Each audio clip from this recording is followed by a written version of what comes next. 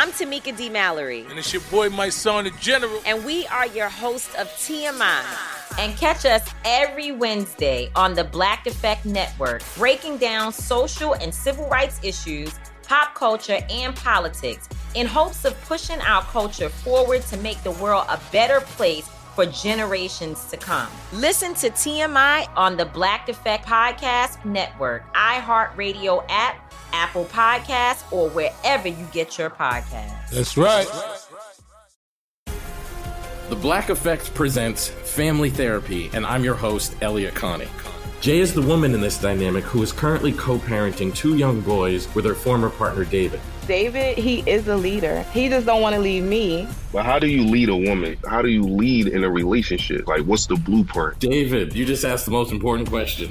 Listen to Family Therapy on the Black Effect Podcast Network, iHeartRadio app, Apple Podcasts, or wherever you get your podcasts. Oh, hi, I'm Rachel Zoe, and my podcast, Climbing in Heels, is back and better than ever. You might know me from the Rachel Zoe Project, or perhaps from my work as a celebrity stylist. And guess what? I'm still just as obsessed with all things fashion, beauty, and business. Climbing in Heels is all about celebrating the stories of extraordinary women, and this season is here to bring you a weekly dose of glamour, inspiration, and fun. Listen to Climbing in Heels every Friday on the iHeartRadio app, Apple Podcasts, or wherever you get your podcasts.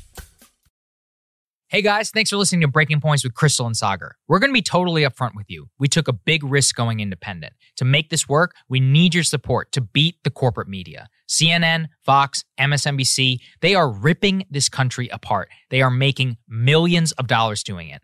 To help support our mission of making all of us hate each other less, hate the corrupt ruling class more, support the show. Become a Breaking Points premium member today, where you get to watch and listen to the entire show ad-free and uncut an hour early before everyone else. You get to hear our reactions to each other's monologues. You get to participate in weekly Ask Me Anythings. And you don't need to hear our annoying voices pitching you like I am right now. So what are you waiting for? Go to breakingpoints.com, become a premium member today, which is available in the show notes. Enjoy the show, guys.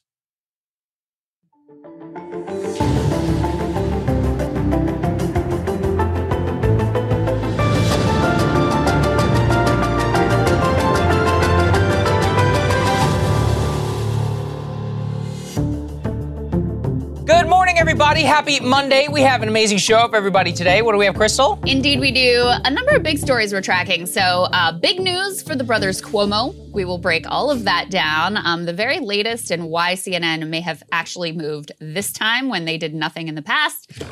Big election shaping up for governor of Georgia with major implications for both the Democratic Party and the Republican Party and the influence of Trump in that party and all of that stuff. So we'll give you the details there. Lots of court analysts. Lots of court watchers saying that Roe versus Wade may actually be overturned. We'll break down the arguments that were being made by the conservative justices that are leading so many analysts to think in that direction, and also what are the potential political implications of that landmark decision being overturned. Disappointing jobs numbers out last week, although it may not be quite as bad as it looked at the top line figure. We'll break down all that data. Trevor Noah, making some news. Telling the truth and then people getting mad at him. Actually saying something decent for once.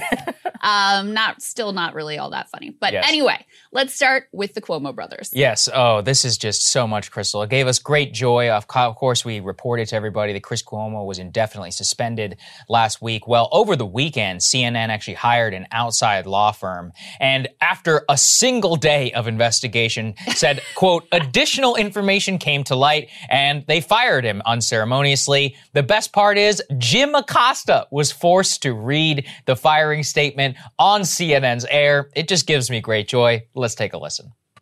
This is CNN Breaking News. And we have breaking news to report to you right now about CNN anchor Chris Cuomo. Earlier this week, Cuomo was suspended from CNN after documents revealed he had been involved more than previously known in shaping his brother, former Governor Andrew Cuomo's defense. Chris Cuomo, we should point out, has now been terminated here at CNN. That's the latest breaking news about what's happening here at CNN. I want to go to CNN. There you go. They actually went to Brian Stelter for a reaction, which is kind of stellar incredible. analysis, I'm sure. I'll read you guys the full statement and let's put it up there on the screen, please. Chris Cuomo was suspended earlier this week pending further evaluation of new information that came to light about his involvement with his brother's defense.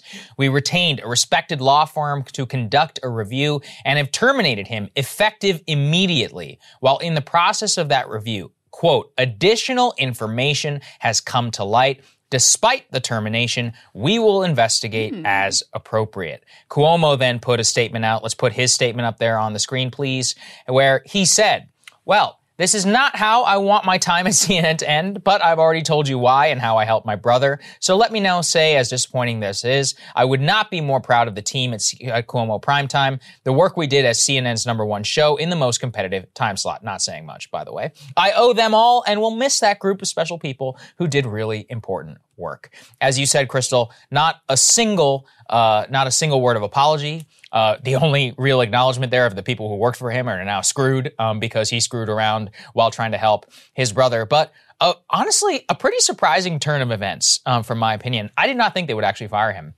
I mean, he's gotten away with this for years, right? I mean, I've pointed out here, he's been having Andrew Cuomo, his brother, on his television network since before the days he was even at CNN, hired in 2013, while he was at ABC News interviewing Andrew Cuomo. While he was, at the top of the network, again, a grain of salt, but still interviewing his brother. Routinely, it was greenlit by the very top and the new executives and more. And I assumed they were going to, if Jeffrey Toobin can get away with masturbating on a phone call, or a Zoom call and, still only get 3 months punishment before he gets to come on and somehow talk about abortion on their air, I'm like, okay, this guy will probably survive. But my personal opinion is that new management was like, that's it. He's got to go. No questions. Zucker's on his way out. And then, of course, the thing that was very intriguing in the CNN statement is that they found even more that had been revealed. And just to remind you guys of what had already been revealed, we already knew. First, we learned, he'd been on some phone calls. Yes.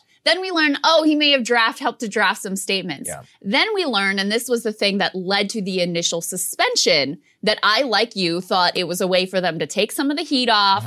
They'd wait an appropriate amount of time, and then they'd bring him back in, which probably was their intention. I think you're right. But what came out there is that he had been using his professional and journalistic resources not only to try to track down info about what shoe was going to drop next, when the next Ronan Farrow piece was going to come out, and how many women were going to be involved, but also to try to dig up dirt on at least one of his brother's accusers.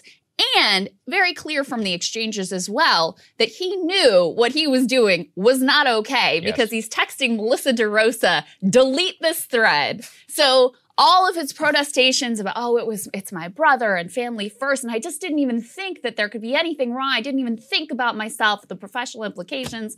Come on. You knew what you were doing was wildly inappropriate.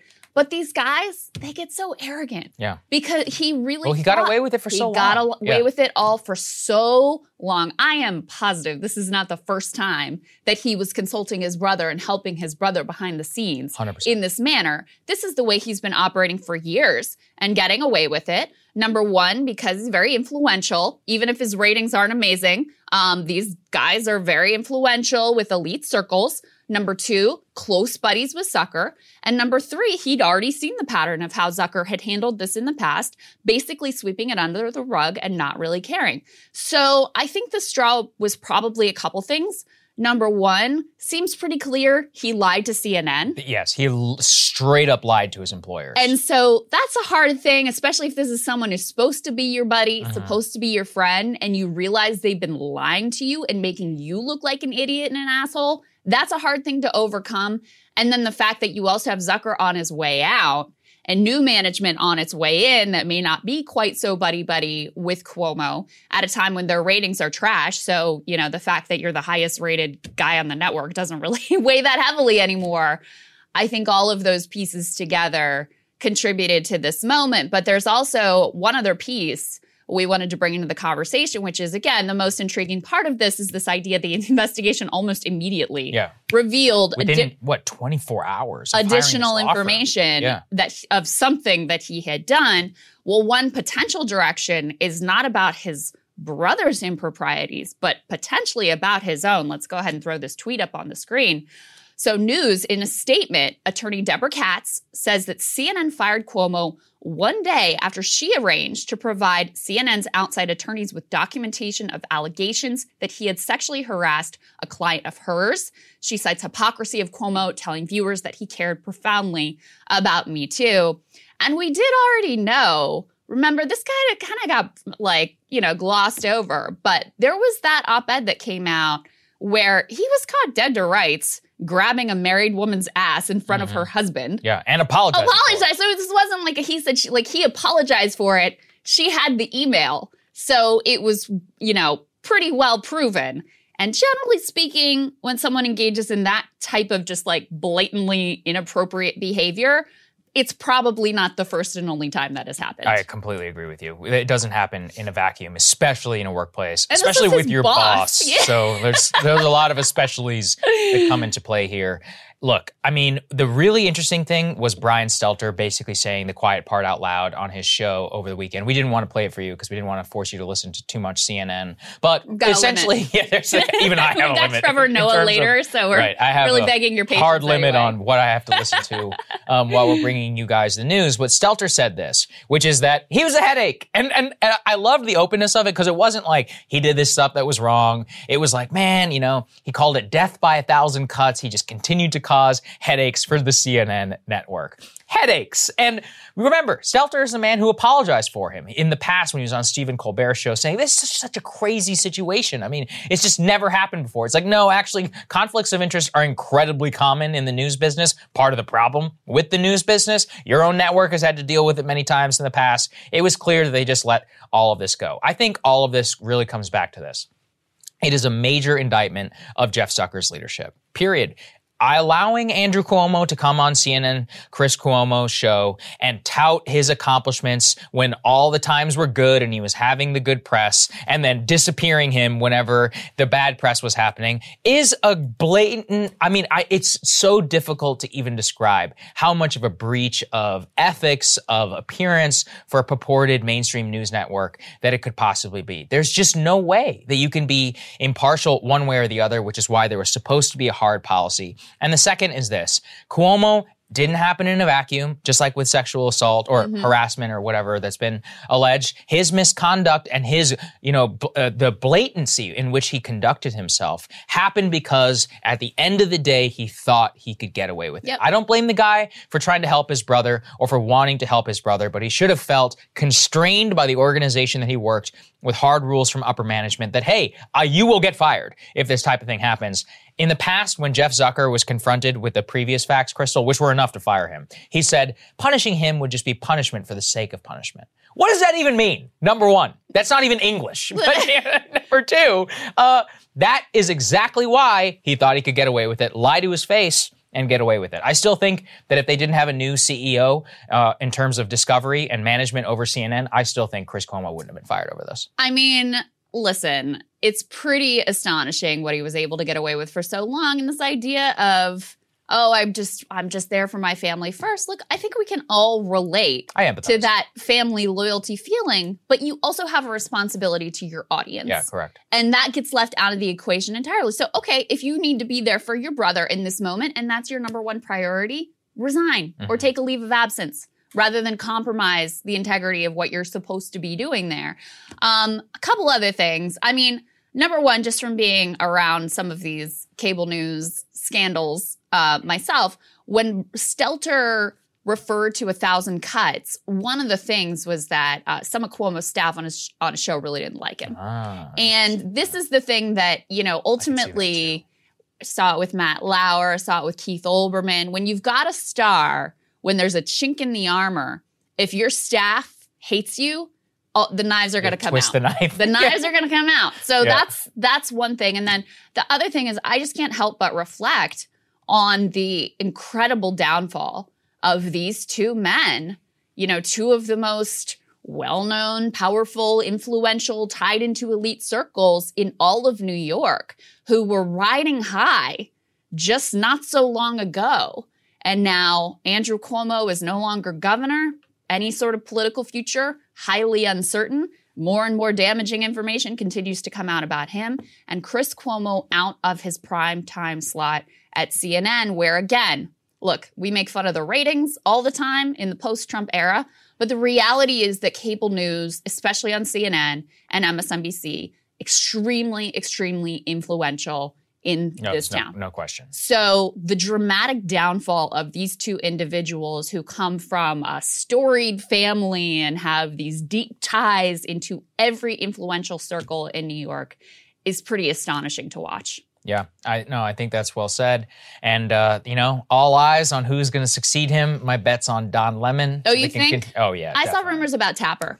Maybe. I mean, he's based here in Washington. DC hard news stuff doesn't generally play for the primetime audience. They generally don't like to do that. It's certainly possible, but in the Biden years, politics is so boring, at least in the way that they are reporting it. Their January 6th stuff, which is Tapper's specialty. I don't see him succeeding in that network. They need somebody bombastic. Lemon is extremely low rated. He's terrible. Listen, we're talking about both men who are awful. Yeah, but taking aside my own judgment of them and their ideology or whatever, he's very low rated. Yeah, I mean, he's catastrophically low rated in his time slot. So against much less competition than Cuomo's in the 9 p.m. slot, which is against Maddow and Tucker, which are the only two people in cable news. Again, these are normative, moral judgments and endorsement of their views. That's not what I'm talking about. But they're two of the only cable news hosts that actually have audiences that show up for them that I think could succeed outside of the, cable news ecosystem in an actual free-for-all for audience. So it is a tough time slot. I don't know. I think it would be a foolish decision to put Lemon in just because you already know he's not performing well, even in a much easier time slot. They could do the reshuffle then, move Anderson Cooper from 8 to 9, and then give the 8 p.m. slot to a Jake Tapper or somebody, because 8 p.m. is not as competitive as 9. So I guess it would make sense. This is cable news thinking. We don't have to worry about it. Right. And the other thing is, remember, Tapper was the one who early on was like, I don't see any world in which people think what he did is appropriate. Tapper's been gunning for that slot for a long time. He's been gunning for it. Yeah. And I wouldn't be surprised to see them slot him in there. So we'll see. There we go. We'll see. All right. Another dramatic situation that we are watching down in Georgia. So Georgia's governor's race is in 2022. Mm-hmm. Was looking like it might be a matchup between current Republican governor Brian Kemp, who, of course, got crosswise with Trump and the MAGA movement when he wouldn't just, brazenly illegally hand the election to Trump. When he wouldn't indict his own state's election infrastructure. Exactly. He had to run. So he got crosswise with them. And now, because he has fallen out of favor with some of the Republican base for doing the right thing, he has a very tough competitor in the Republican primary. Let's throw this tear sheet up on the screen. This is from Greg Bluestein. I don't know if you guys remember. We had him on a bunch when we were at Rising, just as an analyst when we were leading up to the presidential elections. Fantastic reporter down there for the Atlanta Journal-Constitution. We'll try to get him back on this show at some point to break down this race as well. Former U.S. Senator David Perdue is jumping in this race, plans to challenge Georgia Governor Brian Kemp in the Republican primary next year, according to multiple people with knowledge of his decision, setting up what he describes as a divisive contest between two of the state's leading GOP figures ahead of a likely general election matchup with Stacey Abrams. So Perdue told allies, this is more reporting from Bluestein here, he was motivated to join the race because he fears that Brian Kemp cannot defeat the Democrat again. Now, keep in mind, Perdue just lost his Senate bid to Jon Ossoff. Yes. Okay, so he just lost in the state, at least significantly in part because of Trump and all of his Stop the Steal nonsense, which effectively de-energized the Republican base and handed Democrats both of those Senate seats in those runoff elections. Apparently, the former president has publicly encouraged Perdue to run. He recently warned that, quote, the MAGA base will just not vote for Kemp. Kemp, though, has his own allies in the state. The Georgia Chamber has backed Kemp. And actually, I think they were reluctant about him in the past. They've had sort of divided loyalties there.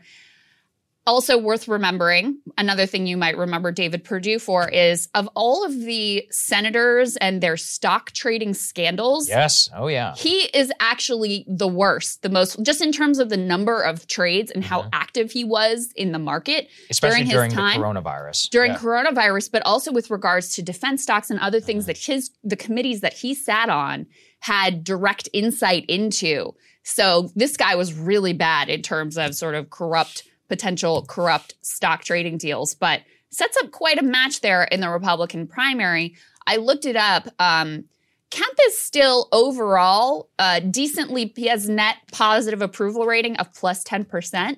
But the reason it's as high as it is, and it's still not amazing, it's 44% approved, 34% disapproved. That was as of, I think, a couple months ago. A significant number of Biden voters actually support him. So that's part of what's propping him up. In a Republican primary, the landscape is pretty tough for him, even though he is the incumbent. This is going to be a very interesting test to me because Virginia basically had zero stop the steal in it. Glenn Youngkin was like, get the hell out of here. I want nothing to do with you, Donald Trump. This is Trump front and center, having to try and win back. David Perdue, look, he's probably going to win the primary, almost certainly. But David Perdue is going to have to try and win the Glenn Youngkin suburban voters of Fulton County and around the city of Atlanta, traditional Republicans who went and voted for John Ossoff, for Warnock, and for Joe Biden, while also trying to drive out MAGA base. Glenn Youngkin was able to do that because he just rode, the road of discontent all the way to the governor's office, didn't really play footsie or whatever would stop the steal. And in Virginia, there's a couple different ways you can run a primary. Yeah, they decided to not have the type of primary that we think of where everybody just goes to the polls. Effectively, the party apparatus chose Youngkin so that he didn't have to try to appeal to the MAGA base too hard during his primary. Well, because they wanted to avoid a Corey Stewart situation, which is what happened previously. He almost knocked off Ed Gillespie, and Corey Stewart's like a Confederate sympathizer. And they were like, we're never going to have this again. So this is essentially what it means. A hard-fought primary where David Perdue prevails over Kemp with Stop the Steal at the center makes the real test of, is Stop the Steal enough to either turn off or not drive out those suburban voters who traditionally would have come out for a Republican in a wave election like 2022.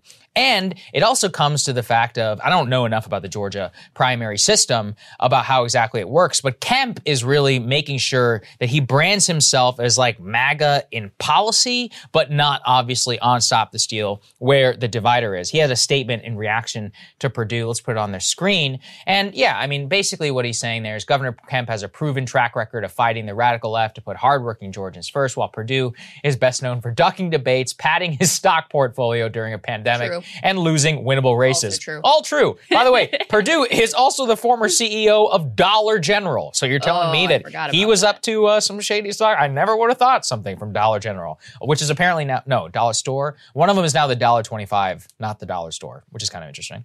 But you can see here, he says, Perdue's only reason for running is to soothe his own bruised ego because his campaign for U.S. Senate failed to inspire voters at the ballot box twice, which is pretty savage. That being said, I think Kemp is going down in flames. The other question, too, is that who's the Democrat? Well, it was just announced, let's put it on the screen, a couple days ago. Stacey Abrams is going to be gunning for the Georgia governor's race in 2022 as well. Now, Stacey Abrams, being a much more identitarian candidate, yes, she did come close, but that was in the blue wave of 2018. I see it almost impossible for her to replicate the same level of success in 2022 in what's clearly going to be a red wave election. Yeah. I just don't know how this plays out, Crystal. It could come to the fact where Stop the Steal and Trump, who's going to be deeply involved in Georgia, because also Herschel Walker, he wants him to run. I think he's going to be on the ground in Georgia much more. They Stop the Steal. They put Georgia really at the center of, the whole ballot conspiracy and all of that. Trump is not going to be able to resist it in the same way that he was in Virginia. He will be on the ground. It is certain that if there was a Trump-style candidate in Virginia, he would have lost as governor. Yeah. There's just no question. So is Trump still going to be able to override the red wave and all of that in order to stop and potentially keep Stacey Abrams in the White House? At the same time, she is not the person I would have chosen, or anybody would have chosen, in order to run and try and prevail in that type of environment. So the wins are really against both of these candidates, and I think it's more about who's going to do the most harm to them. Personally, I'm going to bet on Trump because I think he's just so noxious and odious to so many people that will keep them from turning out to vote, which could move in a 1% margin election in Abrams. But look, the likely favorite is probably whoever wins the Republican primary, which is probably David Perdue. Yeah. Sad, in my opinion, that you can endorse this nonsense and still get elected just because people hate Joe Biden so much. But that's more of an indictment of Joe Biden. Yeah, I mean, listen, if we just think about it, taking all of those factors out and think about 2018 was a great election year for Democrats, and Stacey Abrams still lost. Now she's going to be going up against, either Perdue or potentially Kemp. Kemp is the incumbent, so that gives him an advantage. But even if it's Perdue, 2022 is not going to be a good year for Democrats. Right. So when you just compare, so much of what we've talked to you guys about is the fact that all of these individual factors, sadly, actually weigh a lot less than whatever the national mood is. Yeah. All the Candidate politics quality. are so national now. Candidate quality, whether we like Stacey Abrams or hate her, like Kemp or Perdue or hate him, it's so much more about what the national mood is.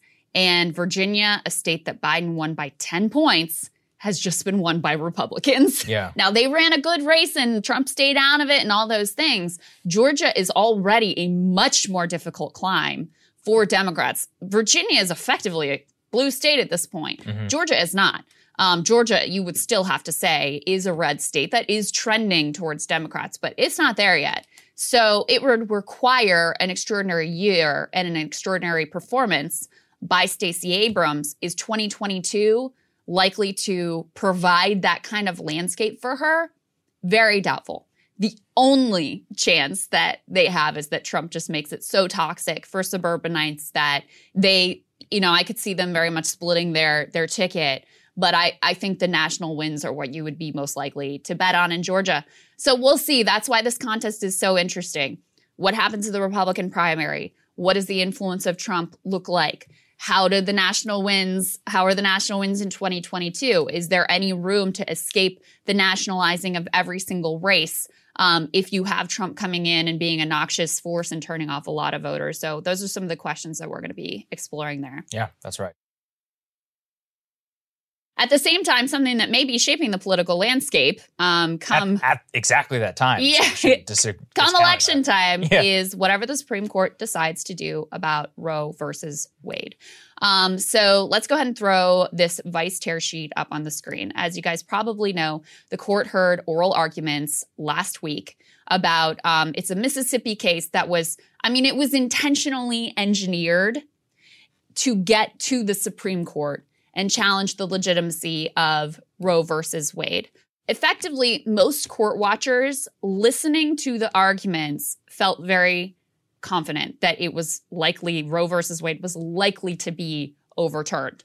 This particular legal scholar says 1,000,000% chance Roe v. Wade is overturned. 1 million, I can't emphasize that enough. Another individual analyst that Vice interviewed here pegged it at 70%. And this person, Jesse Hill, said that before they listened to oral arguments, they said about 40%, because the kind of reading of the court was they'll try to come up with some more compromised position that Robert seems still to be reaching for around maybe where the viability is at 24 weeks. Maybe they move that back or change that standard. But after listening to the arguments, this watcher moved their percentage from 40% to 70%. There were a few things that really caught people's eyes. One of them was that Justice Kavanaugh rattled off a list of a bunch of cases where SCOTUS had overturned past settled precedent. Because this had always been the argument of this is precedent. You can't mess with this. We're talking about 40 years. Stare decisis. Yeah, we're talking about decades now where Roe versus Wade has been the law of the land. All of our sort of law, everything has been shaped around that precedent. So to go and overturn that, oftentimes the court is reluctant to do that. So the fact that Kavanaugh went out and rattled off this list of instances when precedents had been overturned and said, I have a quote from him. He says, if we think that the prior precedents are seriously wrong, if that, why then doesn't the history of this court's practice with respect to those cases tell us what the right answer is, that it's actually a return to the position of neutrality, code for basically states decide what they want to do, and not stick with those precedents in the same way that all those other cases didn't. Amy Coney Barrett also seemed to be very much, making arguments in favor of overturning Roe versus Wade. According to Vice here, the only conservative justice who didn't seem totally sold on overturning Roe was Justice Roberts, who now wildly is sort of a centrist voice on the court. He was repeatedly asking about the importance of the so-called viability line. Under past abortion jurisprudence, states are blocked from banning abortion ahead of fetal viability, the developmental benchmark at which fetuses are able to survive outside the womb. That typically occurs at around 24 weeks of pregnancy. That was kind of the direction that most people thought going in, that this would go in rather than a full overturning of Roe.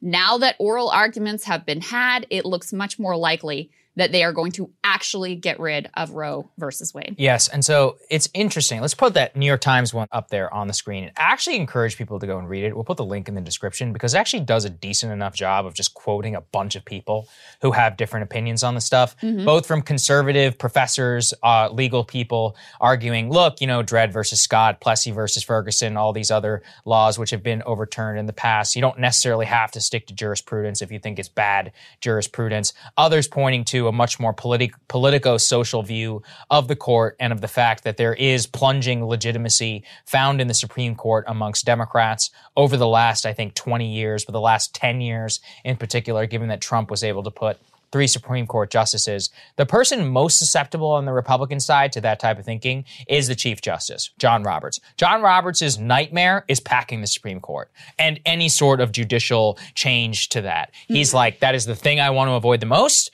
I want to die with 9 justices on the court, and I want it to have some sort of legitimacy within the American public. That's why he's been willing, with Obamacare, with DACA, with the census question, in many of these cases citing against Donald Trump or citing much more in the favor against necessarily where people thought he was going to stand, where towards trying to find some sort of balance in public opinion. What have we learned over the last 40 years in the abortion debate? I don't think there is much balance, unfortunately. For most people, it's just such one of those issues. It's like you're either for or against.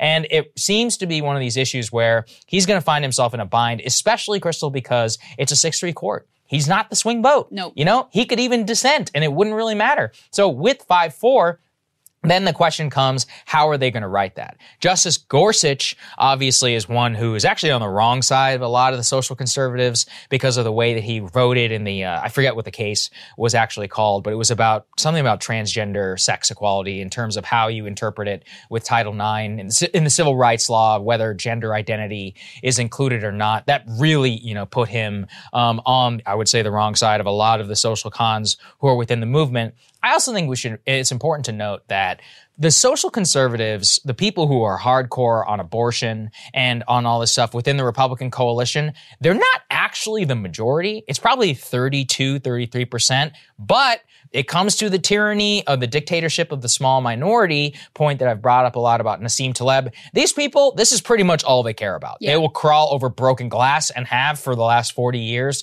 specifically to vote for this moment. And so if it doesn't happen, they're going to freak out. So this is one of those cases where, even though 1/3 of the people who voted for Trump actually describe themselves as pro-choice, they rate it much less important on the spectrum than the people who, I believe it was only 3% of the entire American electorate cared about abortion as their number one issue in the 2020 election, and something like 90% of them voted for Trump. As in, it was like, so again, the people who are pro-choice, they may say, they care, but on the list of priorities, very, very low. Could Roe versus Wade change all of that? We'll see. Our friend Rachel Bovard actually wrote this piece. She's, a big social conservative. She's kind of a court watcher, and obviously wanted to bring her analysis as well to the table. Let's put it up there on the screen from The Spectator. cracks are showing in Roe versus Wade. What she points to is that a lot of the Republicans have been very skeptical of Justice Roberts and of Justice Gorsuch. So they were watching these oral arguments like a hawk. You should also put this on the table. A lot of this is tea leaves, trying to figure out where people stand. Clarence Thomas, I think, has spoken once in the last 8 years on the bench, so it's not always the easiest thing. But what she's pointing to, and what a lot of the stuff that I'm hearing, is that they are saying it's very likely that Roe versus Wade is going to be overturned. Now, the timeline as to when that is going to happen, given the 6-3 and all of that, could potentially be right before the midterm elections. And that's where the question of the political stuff that people have to bet on comes to the fore. Will people actually vote and freak out if Roe versus Wade is overturned or not? There's two schools of thought. Actually, I'm curious what you think. What I hear from a lot of the people who are big social cons, they're like, look, they say they care, but not that many people actually freaked out in Texas. Yes, it was like a one-day story or whatever, but the people in Texas aren't going to come out and vote against Governor Abbott anytime soon. And a national repeal would certainly be big headlines, but come election time, then, there's all this other stuff going on in the country that it won't galvanize like a women's march level movement. For me personally, I think they're completely underrating how exactly when something has just been stasis for 40 years and then you take it away, I think that's going to change American politics forever. I could be completely wrong. I'm curious what you think, because this is how the social conservatives are justifying this, saying that, look, we're going to have our cake and eat it too and not suffer any electoral consequences. Because, look, you can look at the polling 50-50, yes, kind of on how people feel abortion, but in terms of the first, I was going to say on Roe, it's actually much more like a 60-65, which they conveniently like to ignore whenever they're talking about this. People do feel complicated ways about abortion, which I actually really relate to. I think most people do. Any human can. Yeah, absolutely. But on Roe, 2/3 of the public thinks that Roe should stand. Yeah. So they're definitely not on the right side of majority opinion. There's a couple things that I think about this, and I'm kind of up in the air about exactly how this plays out politically and how it plays in the midterm elections, et cetera. But if I were to make the case that this will be a significant political event, there's two pieces. Number one, Republicans have used the social conservatives dangling this in front of them like a carrot for decades now. Yeah. How did Trump ultimately win? Yeah, it's because of this. It's because of this.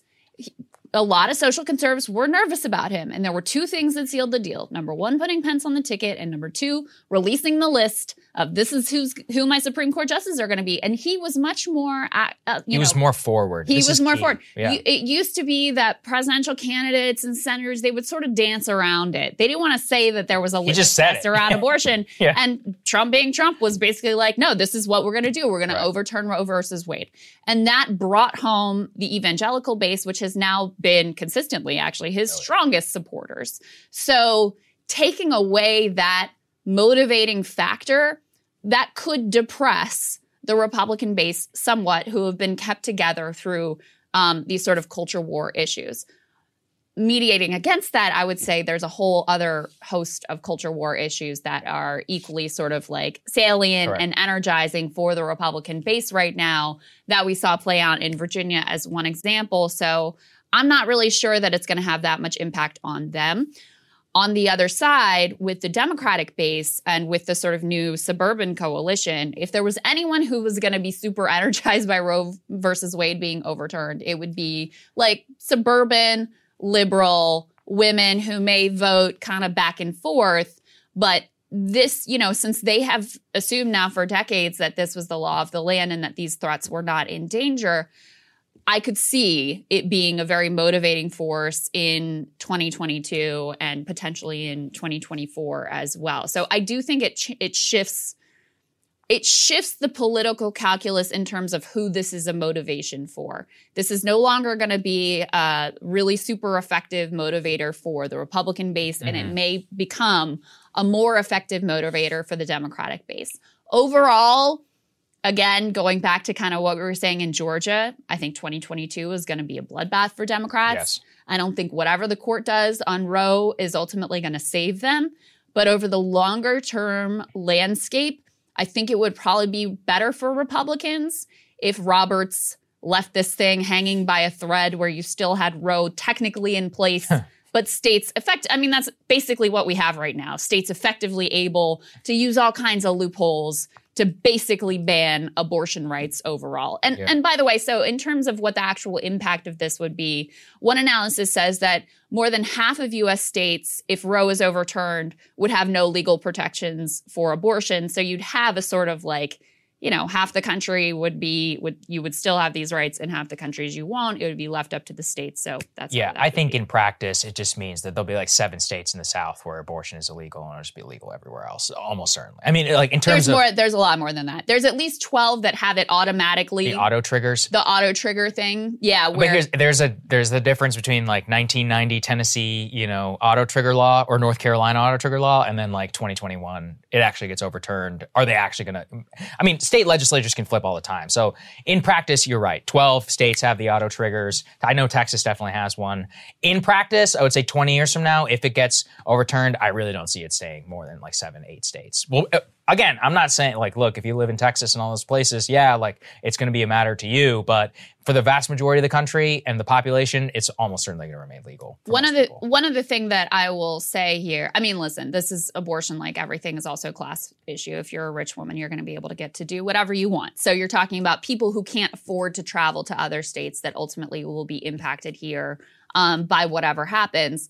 The other thing that liberals are concerned about, I honestly don't know if this has any merit or not, but other things that were settled, social cultural rights that were settled, things like Obergefell and marriage equality, things like the right birth control, because that was also a Supreme Court decision giving people the right to have birth control. There's question, okay, well, if we're saying, to hell with precedent, who cares about that? Does that then open the door to relitigating some of those other social cultural issues that we thought were settled? I don't know if it is or not. I don't think so. Do I think that could be an effective talking point for Democratic politicians trying to scare Northern Virginia women that they may not have their birth control? Yes, I do think that is potentially potent. And on Texas, one last thing on this, because you were saying, well, the Texas thing didn't really matter. I do think in California, I do think it mattered. I think part of why state, right? I think part of why the polls swung significantly and Gavin Newsom actually outperformed, unusual for a Democrat, what the polls were saying. I do think it's because he could point to Texas and say, you don't want that to happen here. That was never going to happen in California, but it freaked people out enough for them to overlook the fact that they did not particularly love Gavin Newsom and get their butts to the poll to make sure that Larry Elder did not become governor of the state. Very true. And if anything, that would show it's a good base motivator, which, like you said, if you want Nova women to come out, which they didn't, they did, but not necessarily in the same levels or more in the Virginia election, this very much could do it. What you should take away from this is it's complicated in terms of how it plays out politically. It could not play out bad for Republicans in 2022, and it could also open the door for like some Todd Aiken bloodbath in 2024. That's right. Right? You never know how this stuff is going to play out, and projecting it is really hard. Tried to give everybody all sides of this one, so I hope that was useful to everyone. Okay, the economy. Very not good jobs report with some silver linings. We'll try and present as much of a well-rounded picture as we can. Let's put it up there on the screen. It came out on Friday. U.S. hiring stumbled in November as the economy added just 210,000 new jobs. Economists expected payrolls to actually increase by 550,000 in November. So, job growth undershot expectations in November. What they were particularly looking at is the fact that obviously that this missed. That being said, the unemployment rate did drop from the expected 4.2% to 4.2% from 4.6%. At the same time, that's because a lot of the people have permanently dropped out of the workforce, retired early, aren't looking for a new job, and all of that. It really is just very difficult to show. Also, what we're really learning from these forecasters don't know a damn thing whenever it comes to the pandemic. They miss every month. It seems they're like 800K and then it adds like 3 million, or it's like they're like, it's gonna be 550, add 220. It's and complicated. Big revisions after the fact too. Like hundreds of thousands a month later. Which is another reason why you should actually take all of these initial reports with a grain of salt. Yeah. Because they've upward revised the past few months significantly, and this top line number didn't really match with, there's another survey, a household survey that they did that showed more job creation than this one did. But still, I mean, listen, I'm not trying to sugarcoat it. That number is not a good number. It's a very bad number. The one which you should pay the most attention to is leisure and hospitality, which is really the sector which is like the most blinking light of things are getting better, things are getting worse. Leisure hospitality only added 23,000 jobs last month. And I think that by that metric, you can see that with Delta and now with the Omicron freak out, which I will be talking a lot about in my monologue, I do think this is going to just be a noose around the neck of the economy for a long time until states decide, look, it's endemic and we have to move on because a lot of this is just going to continue. I won't, give away too much, but that's obviously my own personal bias. That being said, I want to bring you guys some of the potential silver linings within the economy. Let's put this New York Times tear sheet up on the screen. Neil Irwin, he's somebody I respect. He writes the Upshot blog. Where he talks about there is that most of the other evidence in the report actually points to a job market that is humming in some areas. So most notably, I already said the jobless rate fell from 4.2 from 4.6, and the speed with which unemployment has gone from a grave crisis to a benign situation is astounding because unemployment was 6.7% last December. In 1 year, we've experienced an improvement that took 3.5 years in the last economic cycle to actually come down from March 2014 to September 2017. Obviously, though, pandemic is very different than a structural, change in the entire labor force and the economy. So they also point to the fact that among people in their prime working years from 25 to 54, the share of people employed actually rose by an entire 0.5 percentage point, which is a lot. 78.8% in November, rapidly approaching the pre-COVID level of 80.4. So really what that shows is that, as I said, while you can see the hiring and there's a lot of early retirement, prime working male and women from 25 to 54, having them approach very close to that pre-COVID level, that's probably a good thing. Yeah, so what Irwin points to as one potential explanation for the fact that you have some, like the top line number, very bad, but some of the underlying numbers are actually good, including wage increases and including the fact that, as you're pointing to, the labor participation rate is up, is the fact that you do have this tight labor market. Yes. And so it could be the case that the soft job creation numbers are actually a result of the fact employers want to add more jobs, but they can't get the workers in hospitality and retail that they want in order to fill those positions. Now, of course, those employers would be very upset about that. But for workers, that's actually good news. I mean, that's part of why wages are being driven up. And something that we've seen since, the initial waves of the pandemic have started to abate and people have started going back to restaurants and those sorts of things, is that a lot of the workers, they don't want to go back to those jobs because either it was very precarious.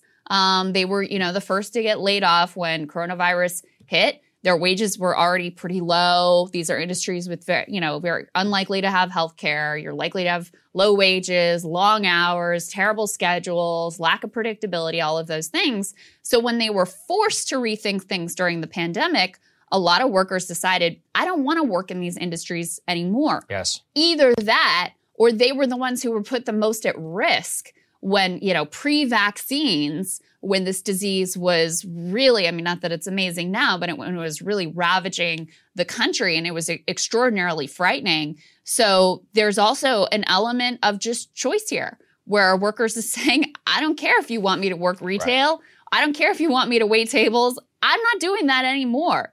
So in the report, as you pointed to, leisure and hospitality saw a gain of just 23,000. Retail actually fell by 20,000 last month. Now, that's on a seasonally adjusted basis, but that's pretty wild considering we're in the midst of the holiday season. Retail should be booming. Humming. Yeah. And it's not. And it may be the case that it's because workers are just saying, nah, I don't want to do this work. This is not for me. I really think that's what it is, Crystal. And, we've pointed to some people have made some crazy lifestyle changes. So put Heather Long's tweet up there on the screen, which is that some 2 million or so people, 2.4 million people have just not returned to work, and perhaps at this point just have no intention to. 1.5 million are women, 900,000 are men. And in that larger female figure, what we've pointed to in the past is that Washington Post piece by Henry Olsen, where what did he talk about? It's like some people are returning to a more single family model. And actually with the 900K men, it could also be vice versa. What you're seeing is that people are like, hey, you know, it's actually better for my life, especially with all the craziness with the pandemic and with school, to have one parent who stays home and one parent who is the major earner. It keeps people out of the two-income trap where they'll have to make more and more money in order to justify the relative same lifestyle. But it also just goes to show some people's priorities could be changing, which I completely support. I think it's a good thing in order to balance more towards your home life away from your work life. And so having that change with 1.5 or 2.4 million people not having yet returned, that could just be a major social, cultural change forever that we'll just have to grapple with. The concern is that it's not a choice. Yeah. Right. The concern is that it's a lot of, look, there's no doubt about it. As much as we would like to have more balanced gender roles, during the pandemic, when kids were basically forced to be homeschooled, it was women that overwhelmingly bore the brunt of that, dialed back their hours or left their jobs or whatever they needed to do to be there with the kiddos to make sure that, you know, they were sitting in front of their Zoom and they were more or less doing what they were supposed to be doing. And so childcare is really, really expensive. And it's one of the costs that has, you know, continued to go up. So you have to have the ability to earn a salary that is more than the cost of childcare. Well, a lot more too. Yeah, to justify it. And so that's a real barrier. If you separated from your job during the pandemic, that's a real barrier to going back in, because you got to find something that, you know, is not only going to work for your family, but is also going to make up, you know, the childcare costs plus some to justify the fact that you are going to be then, you know, away from your kids more and not have the flexibility and the freedom that you had before. So that's a concern, is that, look, if personally, there are a lot of men and women out there who would love to be home with their kids, who would love to be homemaker. That's not what I would think. I would go crazy personally, but it's not for me. But a lot of people are wired that way, where that's what they want to do. I would love to have a landscape where that's an affirmative, positive choice that people can make and that they're supported and able to make that choice. The concern is that right now, because we haven't put those supports into place, it's less a choice than a necessity because of just the cost of childcare and the unavailability of childcare too. Because there were a lot of places that childcare places that shut down. Yes, one of the hardest hit sectors in the economy. I'm a big believer in something called a family voucher, where people can either spend it on childcare or they can just keep the money for income support, give it to their grandparent in order to help them. But, you know, there's not enough sensible people in D.C. in order to actually give people that choice. That's right. When we run the country, that's the sort of things we'll do. Yeah, in Sagarland, that's how it will work. Unfortunately, will never be a reality. Let's get on to this. Always the fun segment for last. I love this. So Trevor Noah, who we've both, not funny, very clearly just not funny. It's been very sad and pathetic what's happened over to that once great show. Every once in a while, the guy has a decent take. And Trevor, maybe because of his experience in South Africa and his long skepticism of the drug companies, said something on his air which makes complete sense, which was, maybe we should be skeptical whenever the CEO of vaccine companies say that we need more vaccines in order to deal with a variant, which to this date, remains possibly more transmissible, but generally pretty mild in how it seems to have affected people. Here's what he had to say. We'll give you the reaction on the other side. On the one hand, almost all the Omicron cases have been mild so far. But on the other hand, the guy who stands to gain millions of dollars from new vaccines says we need new vaccines. If we don't make a new vaccine, this disease could be with us forever. Sorry, I was thinking of something else. Now look, I'm not saying that the CEO of Moderna is lying. I'm not saying that at all. I'm just saying I don't think he's the most objective source on this topic. You know, I'll wait to hear what neutral experts say about a new vaccine. People like public health officials or the CEO of Johnson & Johnson. I mean, he's got nothing to gain because nobody's going to buy his vaccines either way, so I trust him. Not bad. Okay. The J&J part actually made me laugh. Yeah, maybe like a 60 their vaccine seconds turned out of to be really funny, of a decent inquiry into challenging power. Well, didn't go over so well. Let's go and put this up on the screen with his viewers and with a lot of people in the mainstream media. Daily Show host Trevor Noah blasted for knocking Moderna CEO's vaccine push. The headline or the story reads, "No one's laughing at the Daily Show. Trevor Noah's new take on the coronavirus vaccine maker Moderna appears to be suspicious, who recently went public over how his concern would hold up with Omicron." So what they point to is that a lot of people online who are viewers of the Daily Show and others were going after Trevor Noah and saying that he was, quote, joining the death cult because he was suspicious of Big Pharma and believing in vaccines and science. He was like, you need to be able to, separate the makers from the technology. I don't even disagree necessarily with the underlying point, but what we're really showing here is it is obvious to have skepticism about what these people are saying. Yeah. And especially on Omicron, where we don't know that much. And if these guys outright immediately are like, you need a booster, need a booster, need a booster. I mean, Israel just authorized a 4th shot, people. Okay? At a certain point, do we all have to ask a question of like, all right, what's happening here? When is enough? How do we balance public health? How do we balance the future and all of that? And not to be able to have somebody in the mainstream, once again, he has a very low rated show, not that many people watch him, but enough people know what the Daily Show is, that it has some cultural imprint. Sure. And I can guarantee you the libs who watch that stuff probably have never heard that type of skepticism before. So I actually think it perhaps is even more powerful to have somebody like Trevor Noah say it. This really just takes away their ability to challenge and have skepticism of power at all at some of the highest levels in the mainstream. So it's a really, the criticism and the freak out over it tells us more about the environment than anything else. Yeah, and it also demonstrates the perniciousness of allowing these things to be for profit, not just pharmaceuticals, but our healthcare system at large, because it is true that people who are anti-vax or vaccine skeptical, to use the term they prefer, have seized on the fact that Big Pharma has nefarious motives, that they only care about profit, in order to fuel a conspiracy that the vaccines don't work, that they're a bigger risk to you than the disease itself, and that there's nothing to the vaccine, that they put you at risk effectively, when we have seen that is not the case. But what the profit motive of Big Pharma does indicate is they would love to continue to charge premium prices to the developed world in perpetuity, allow this thing to circulate in the parts of the world that can't pay as much money, so that we continue to have to go back for boosters or new formulations and all of those things. And so it is a problem, the fact that you have this profit motive underlying this entire system. But what Trevor Noah is saying here is 100% correct. And we've seen this also with like the Merck COVID pill. Yeah, right. They put out their data like, so well. This is it works perfectly. Just don't look too closely. Just go ahead and approve it. Now, I think it does have some efficacy, but it's not nearly what they were saying. So there is no doubt that anytime you have an actor that has a professional or financial interest at stake in whatever thing it is that they're pushing, you should be skeptical. Like, that's just good common sense. We try to apply that not just within healthcare, but we try to apply it when in our reading of the news, especially with national security stuff. Who has an interest in spinning this story and who stands to gain what from this particular narrative being put out there? That's just, a good analytical way to approach these things.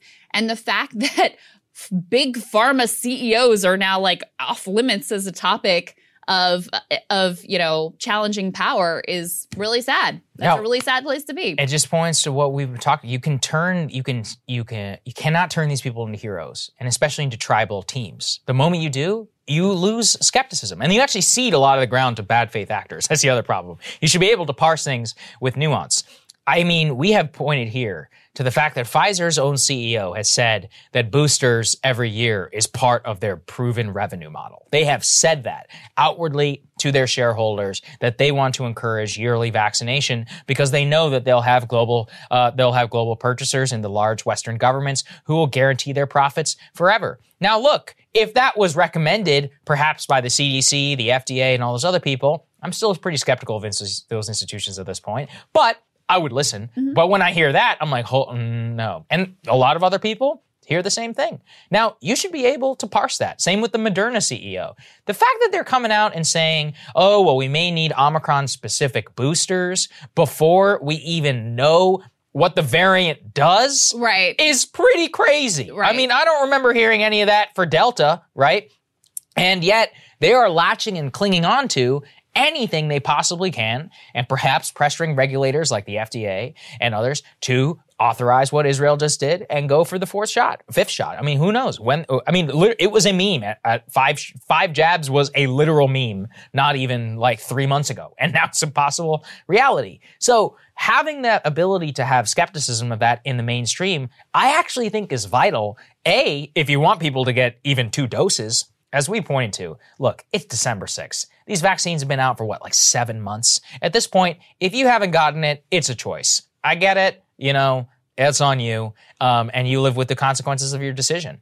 But it's like, if you want to try and continue or perhaps increase some vaccine uptake or more, allowing and parsing through that type of skepticism is exactly what you have to do in the public square. And we don't see any of it. So I just think it's crazy that Trevor Noah can't have a pretty good point like this and not just get smacked down by so much of the internet. I also guarantee you'll never have a segment like that again. And I think that's a bad thing. Well, his takes are normally so cringe that he's winnowed away any part of his audience that might have appreciated the point and is left with only the most cringe resistance lip bots. Sadly true. All right, Saga, what are you looking at? Well, Omicron in this state, another one in that one more here, one more there, one vaccinated, the other one was triple vaccinated. That's probably all you guys heard over the weekend from the media as the number of confirmed cases of the new variant began being discovered here in the United States. The new variant has spawned old questions anew as to how exactly should we deal with this? Are pandemic restrictions the answer? Is enough enough? Should we learn to live with it? That's the question that it has taken me a long time to arrive at, and I'm hoping to share my thinking with all of you. For context, we were some of the very first people to sound the alarm about coronavirus to a large audience. From what I remember, I was beginning to get freaked out in the first week of February, and on February 26th, we actually did a segment warning people about the virus while the Washington Post was still saying, hey, it's racist to care about this virus from China, and actually the flu is a bigger threat. The dominant media position was actually that at the time. So when the initial lockdown by Trump was announced, I supported it. We knew very little about the virus. The death toll out of Italy and China, for elderly people especially, was terrifying. When the first anti-mask protesters appeared at the Michigan Capitol or elsewhere, we respected their right to protest, though I personally thought it was over the top and pretty crazy. Now, still had some limited faith in the public health bureaucrats at the time. But what really broke the glass for me was the Black Lives Matter protests. When millions of people took the streets and it was wholesale sanctioned by the public health establishment and the media, I saw clearly what was happening. That the bureaucrats and the media and others were perfectly fine flouting pandemic restrictions for a higher ideal, in their opinion. By the way, that's actually fine. If you're cool with assessing risk to go out and do something you believe in, it really is all good. That's the American way. But it has to apply in both directions. And I think we all know that it hasn't for them, and it didn't then. In a sense, that actually made me a lot more civil libertarian and skeptical of pandemic restrictions. Because if they're not going to exist in good faith, as has already been proven, then they are a tool in the arsenal of the state for oppression of political opposition. Perhaps you're rolling your eyes. But look, I am not anti-vax. I have had 2 doses of Moderna. I have advocated strongly on this program for as many people as possible to get vaccinated to reduce risk of hospitalization and death, and risk overall of population-wide spread. But when I see the Omicron fear and the debates here in my home city of Washington with calls to reinstate a mask mandate, or Oregon making their mask mandate literally permanent for indoors, I see a permanent security regime which does not consider basic facts. Basic fact number 1. With vaccines, the risk of coronavirus to our most vulnerable populations has vanished. Most of the people who are dying of COVID did not get vaccinated and are old and unhealthy. Look, I feel bad for them and their families, but they made their choice. Why does that mean the rest of us should live under the gun for the rest of our lives? Basic fact number 2, contracting COVID if you're vaccinated, healthy, and young is not a risk to your life. Of course, I am talking statistically, but it's not. I got COVID after I got vaccinated, and yeah, it sucked for a couple days. And then I was fine. If you're vaccinated, you'll probably be fine. And now with therapeutics like the Pfizer pill and monoclonal antibodies, you can kick it in just a few days. We've actually created a situation where for most people, COVID really is just like the flu. Now, the fact of the matter is that COVID will be here forever. There is no situation where we can vaccinate the entire world. There will be many, many more Omicrons, COVID variants that jump the vaccine or spread faster that are immaterial as long as we have vaccines that reduce the risk of hospitalization and death, and we have great therapeutics. In other words, more pandemic restrictions are not and should not be justified on the population-wide basis because it is simply a fact of life. If you're scared personally, be my guest, wear a mask. The rest of us, we're moving on. We have two choices. We can accept the situation, or we can lose our freaking minds, which brings us to how some people in the world are handling this. A shining example of what we must avoid at all costs in America, even in spirit, and a good view into what the mentally ill public health bureaucrats would do if they could. The first is a video from Australia. It's at a quarantine camp for suspected COVID patients that went viral this weekend. Observe as a woman points out the absurdity of some of the restrictions, her conditions, and the way in which she's been spoken to by the staff in charge at this quarantine camp in Australia. Let's take a listen. Give you a warning, yeah? It's an official warning that you have to stand above and obey the rules while you're here, yeah? And that's, we have to go the rules again. I don't care. So am I allowed to go to the laundry? You're allowed to go to the laundry, but you've got to wear a mask, yeah? Yeah, righto. And you definitely can't go up the fence anywhere else, but you're allowed to go to the laundry, yeah? That's always been the case, yeah? Right, so if I was sitting just here, which is right near the fence, why are these guys in a cabin that's right near the fence? It makes no sense, does it? Yeah, but you can't leave your balcony to go to the fence to talk to somebody else. That's the problem, yeah? So if I was at that balcony... So there has to be lines everywhere drawn, yes? And one of the lines is you cannot leave a balcony and you cannot go to someone else. Where it makes no sense or it doesn't seem right to you, that is the line, and that's what the law is, yeah? And that's how it goes, yeah? The law. There's a law that says that. Direction, yeah? There's a direction, yeah? And how the behaviour must be done, especially in this area, because it's much more highly infectious. Largely infectious, yeah? Highly infectious when all of us people are negative. So far, the risk is still very high, yeah? While you're here, can we just do that? Otherwise, the next time it's a $5,000 fine. We don't want to do that. It's a $5,000 fine if what? If you breach again. If I walk out onto that path. Without your mask on, for no reason other than... If I cross that yellow line,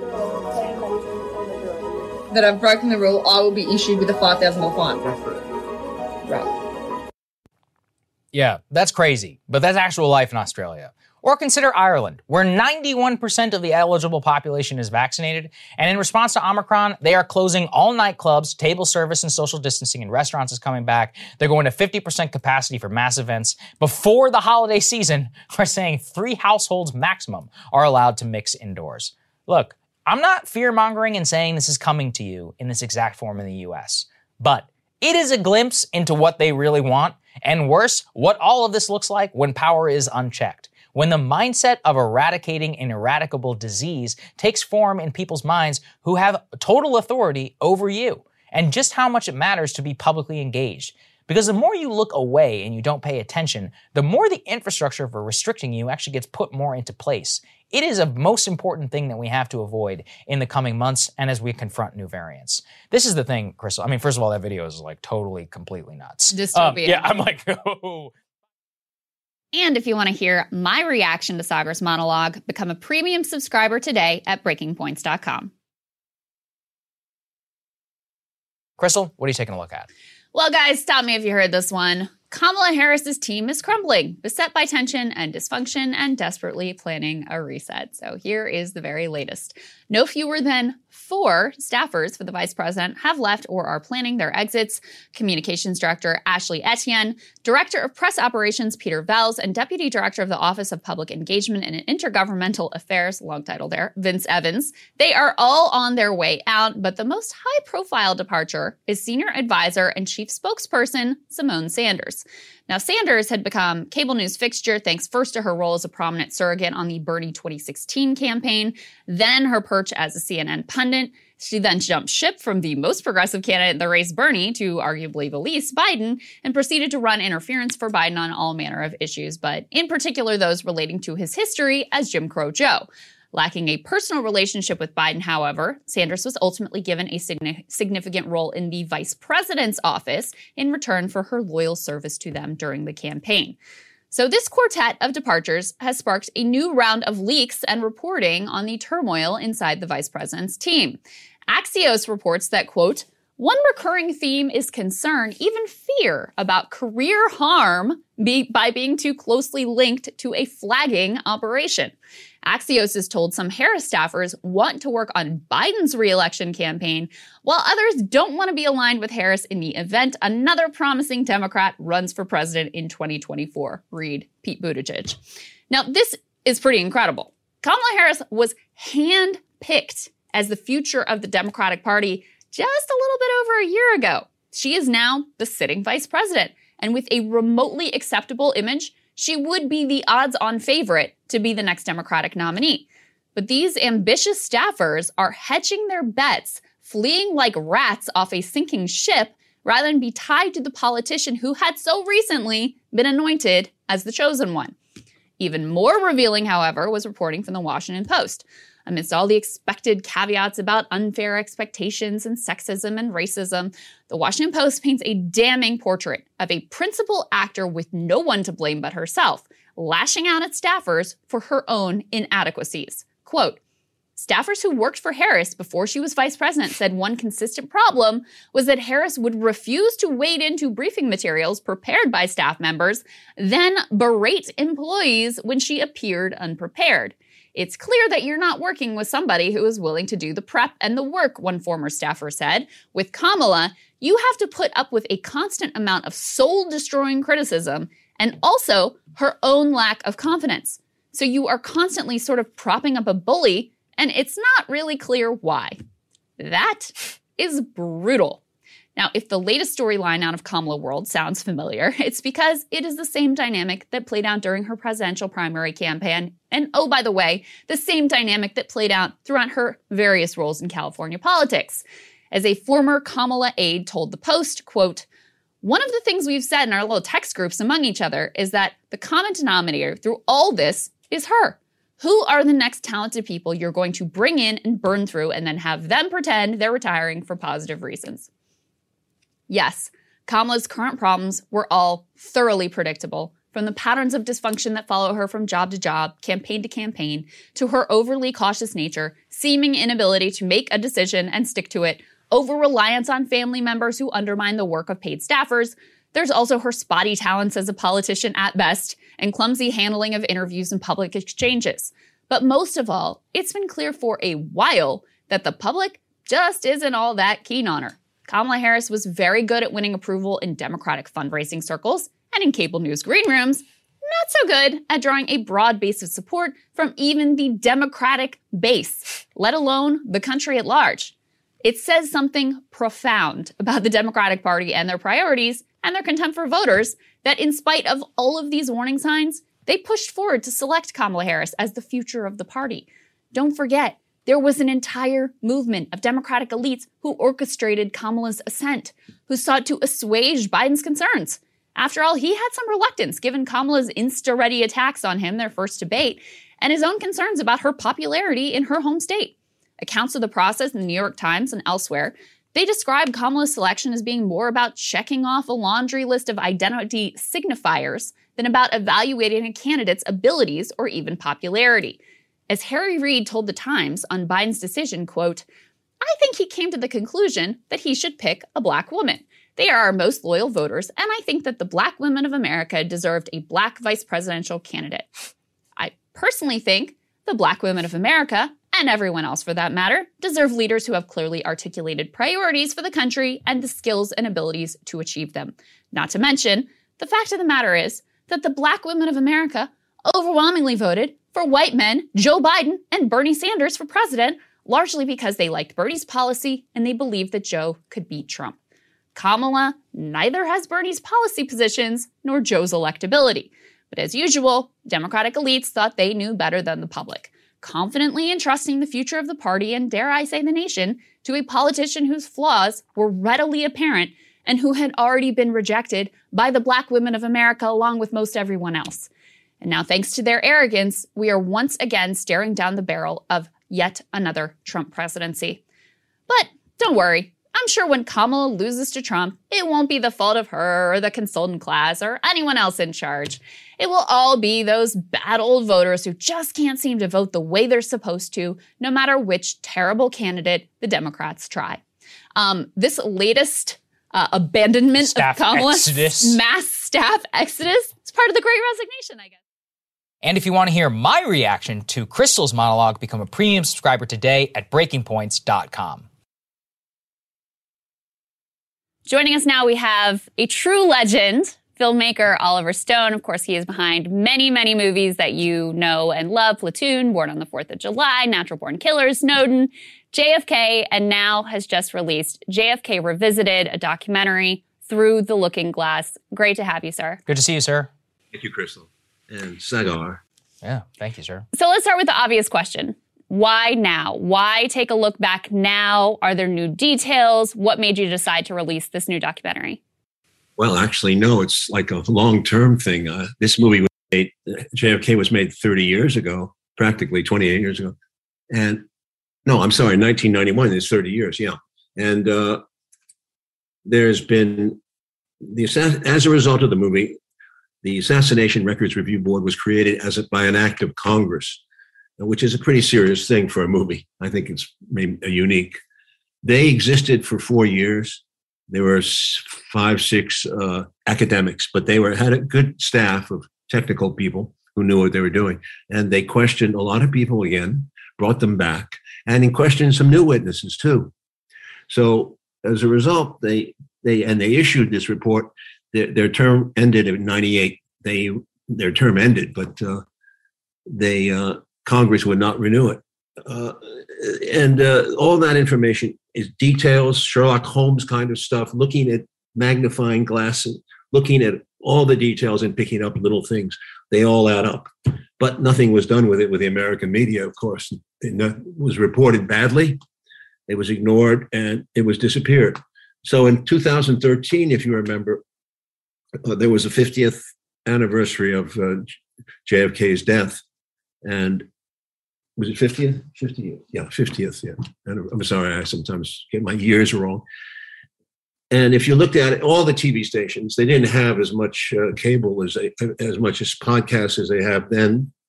And there was no mention of an alternative thinking about the Kennedy killing. It was pure celebration of the Warren Commission. Oswald did it alone, lone assassin, all that nonsense on every channel. It pissed me off. And it seemed like we lost that battle in the American consciousness. However, it's coming. There's no time limit on this. The point is that I was busy with other things. I was doing Snowden. I was doing documentaries. But my associate here, Rob Wilson, my producer, insisted that we go back and do this, leave a legacy, a record about this from another point of view, which is what we've done. JFK Revisited states the case again, doesn't cover everything. This is the 2-hour version. There is a 4-hour version available, which will come out in January or February. But it's serious stuff. We went to, and it's all factual, documented, checked. And that's what I want people to have as an alternative to go to in case you hear the usual bullshit from the government about the Warren Commission. So you know what's going to happen in 63, in 23, there'll be the 23 will be the 60th anniversary of his it'll be 70th. In 23, what would it be? Nobody can count around here. Okay, it'd be the 60th anniversary of his death, of his murder. And on that occasion, I'm sure networks will do the same thing. Everything from National Geographic to ABC, NBC, you'll hear the same bullshit over and over again because they have to reinforce it in the American memory. This is a very important case. This is perhaps the most important case of American government that we've seen in the last 100 years. I can't think of anything more important than his killing. Why? We want me to go into that? Why? Because since Kennedy was killed, no American president, not one, think about it, has been able to touch the military complex or the intelligence agency complex. Budgets have gone up, up, up. it's purposeless. Nobody says stop. Nobody says, what about peace? Nobody talks about an alternative way of doing business in this country, a strategy for peace. No, it's all about a strategy for tension. For preparing for war is very important for America.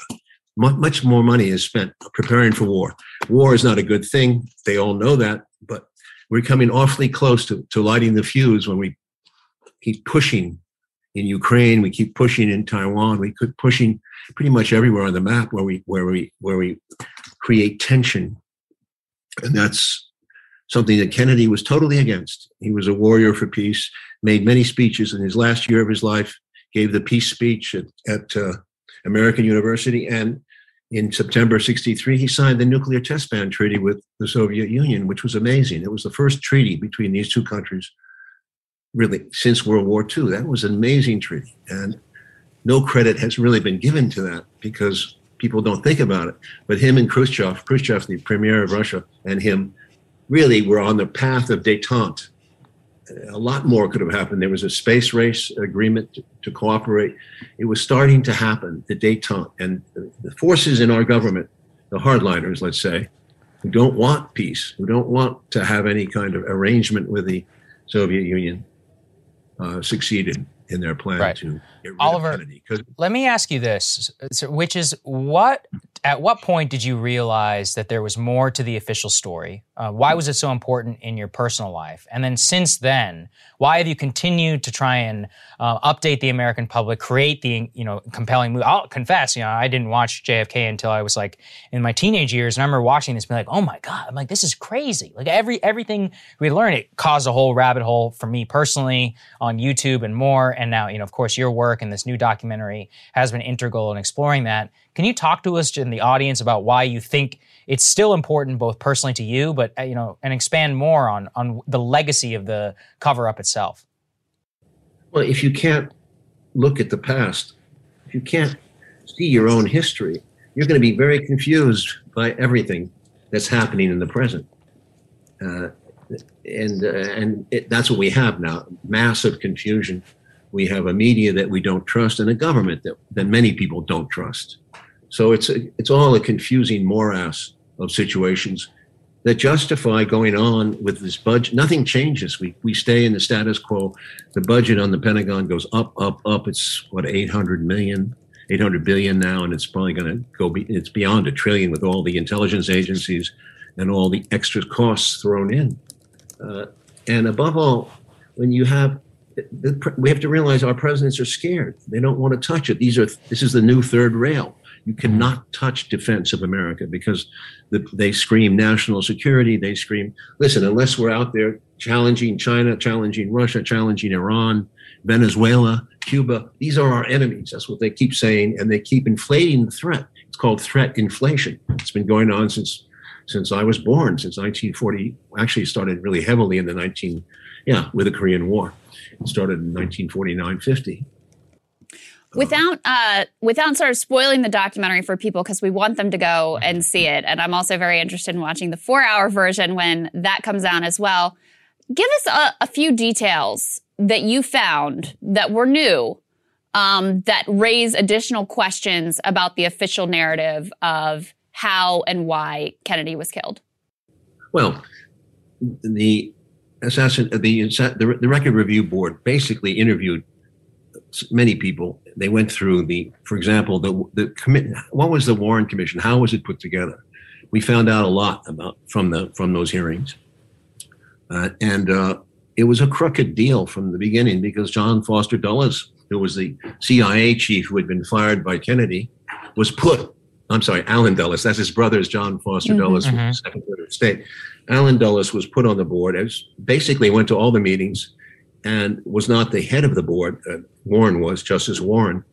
But Dulles basically had controlled everything the CIA presented to them and cut off all the serious questions that could be given to them, which was, among them would be, what was the CIA doing in Cuba and trying to assassinate Castro?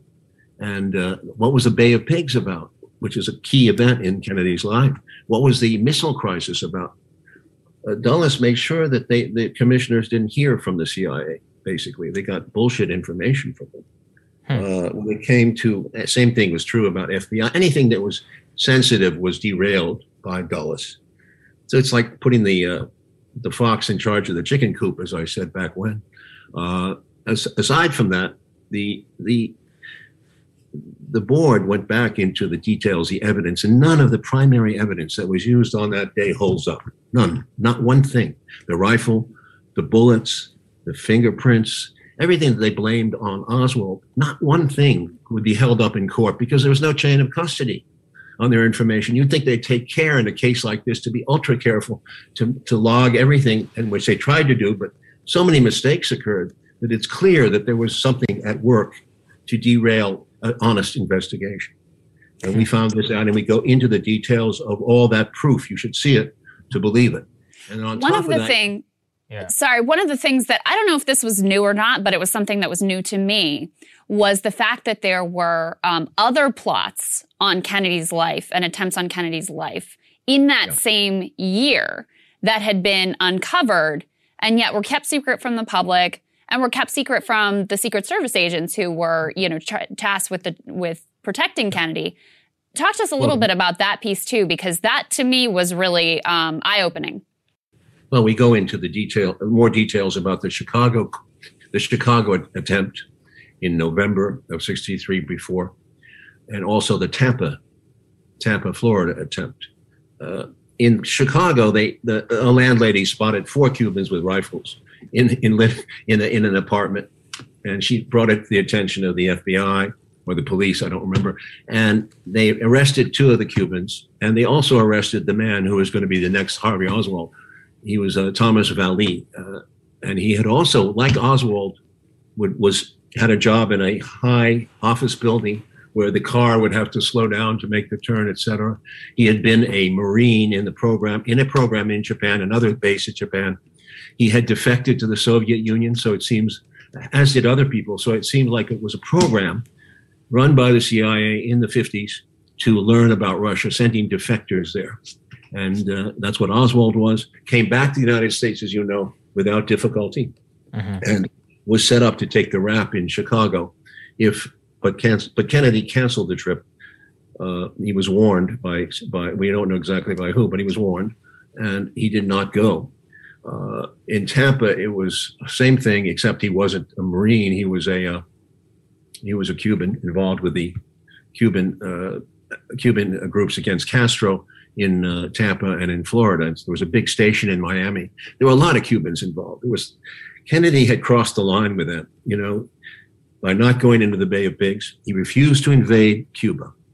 He refused, and that cost him. In 1962, when the missile crisis came, the generals were very clear: bomb the shit out of them. We're going in there. LeMay wanted to go in. This was an excuse to go in for them because the Russians had put missiles in Cuba. Kennedy again refused to go to war. He came very close. We owe perhaps our lives to his judiciousness in this case, because it was very close, and it was really Robert and Jack and the Soviet ambassador and Khrushchev who solved this issue at the last second. It was very scary, but it was clear that if Kennedy, the bigger point is that if Kennedy is not going to go invade Cuba, why the hell is he going to go send troops to Vietnam? That was the whole point. You have to think of Cuba, you have to think of Vietnam, and you have to think of Berlin and Moscow. These are the 3 points of a compass, and you can put pressure in any one of those. But Vietnam was ridiculous. Kennedy said, if I'm not going to send troops into Cuba 90 miles away, why am I going to send troops 6,000 miles away? Remember, he only had advisors in Vietnam. Yes. And this is a big historical point that gets confused, because historians who are very conservative, tend to be conservative, are always trying to tell you that Lyndon Johnson, Johnson continued the policies of Kennedy. That's horseshit. He didn't. He changed everything except the civil rights position on Kennedy. In Vietnam, he went right to war. It took him only a year, and he sent troops to Vietnam, combat troops, and that was over. I was one of those combat troops, so that's why I have a particular interest in it. But I didn't know anything at the time. That's what you asked me a question. How did I get into it? Not at all. I was a typical conventional conservative student. And because my father was Republican and very, very intelligent man. And I bought all that stuff, that the Russians were out to get us. And that was very much the mood of the early 50s. Many of my dad's friends were liberals, and because he entertained different points of view, but they were all scared in a way. They were scared of speaking up. There was this whole feeling that if you spoke too much, you were a Russian, you were a sympathizer. Same thing is true now, by the way. That's what you should recognize. The same thing is true with all this Russiagate shit. It starts again, and they keep feeding us this Russia, and now it's China. You have to understand the nature of threat inflation. This is what our government is great at, and the media helps them. They're great at it. They've been doing it for many years. The CIA put assets in the media back in the 50s, and a lot of them are around this Kennedy case because they make sure that nobody gets very far with an investigation on it. They ridicule them. Thank you guys so much for watching. If you want to watch the full interview, it's about 40 minutes long. Become a premium subscriber today. That's what we go ahead and do for our premium subs. We do 2 long form ones per month with some special people. This time happened to be somebody like Oliver. Nice long discussion. And that's what we give them, along with, all kinds of benefits. You get to watch the show an hour early, watch it full and uncut, reaction to each other's monologues. But look, more important, it is about being able to support our work here so that we can continue to expand out. Obviously, we upgraded the studio. We're looking at bringing on more people, creating more awesome content for all of you. And all we're focused on right now is the midterms. Gearing up, be able to provide you guys the coverage that you're just not going to be able to see anywhere else. That's where we really want to become a major powerhouse. Planning starts now. We need your support if you're able to offer it. So thank you. Love you guys so much. We got some big guests coming up this week, so stay tuned for that. Have a great day. We'll see you back here tomorrow.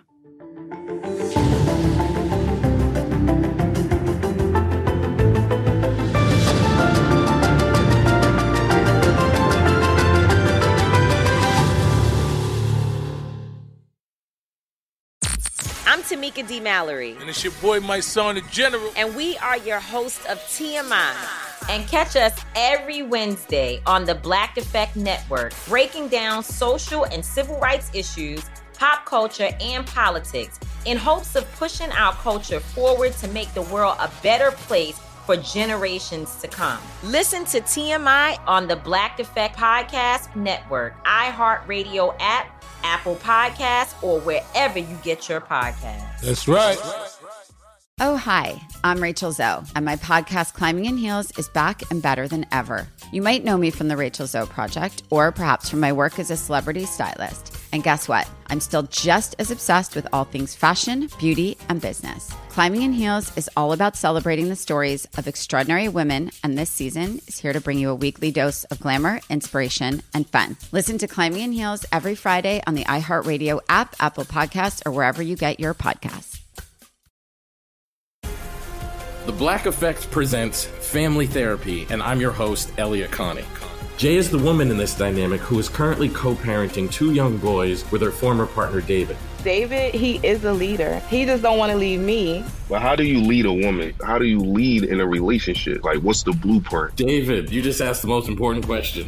Listen to Family Therapy on the Black Effect Podcast Network, iHeartRadio app, Apple Podcasts, or wherever you get your podcasts.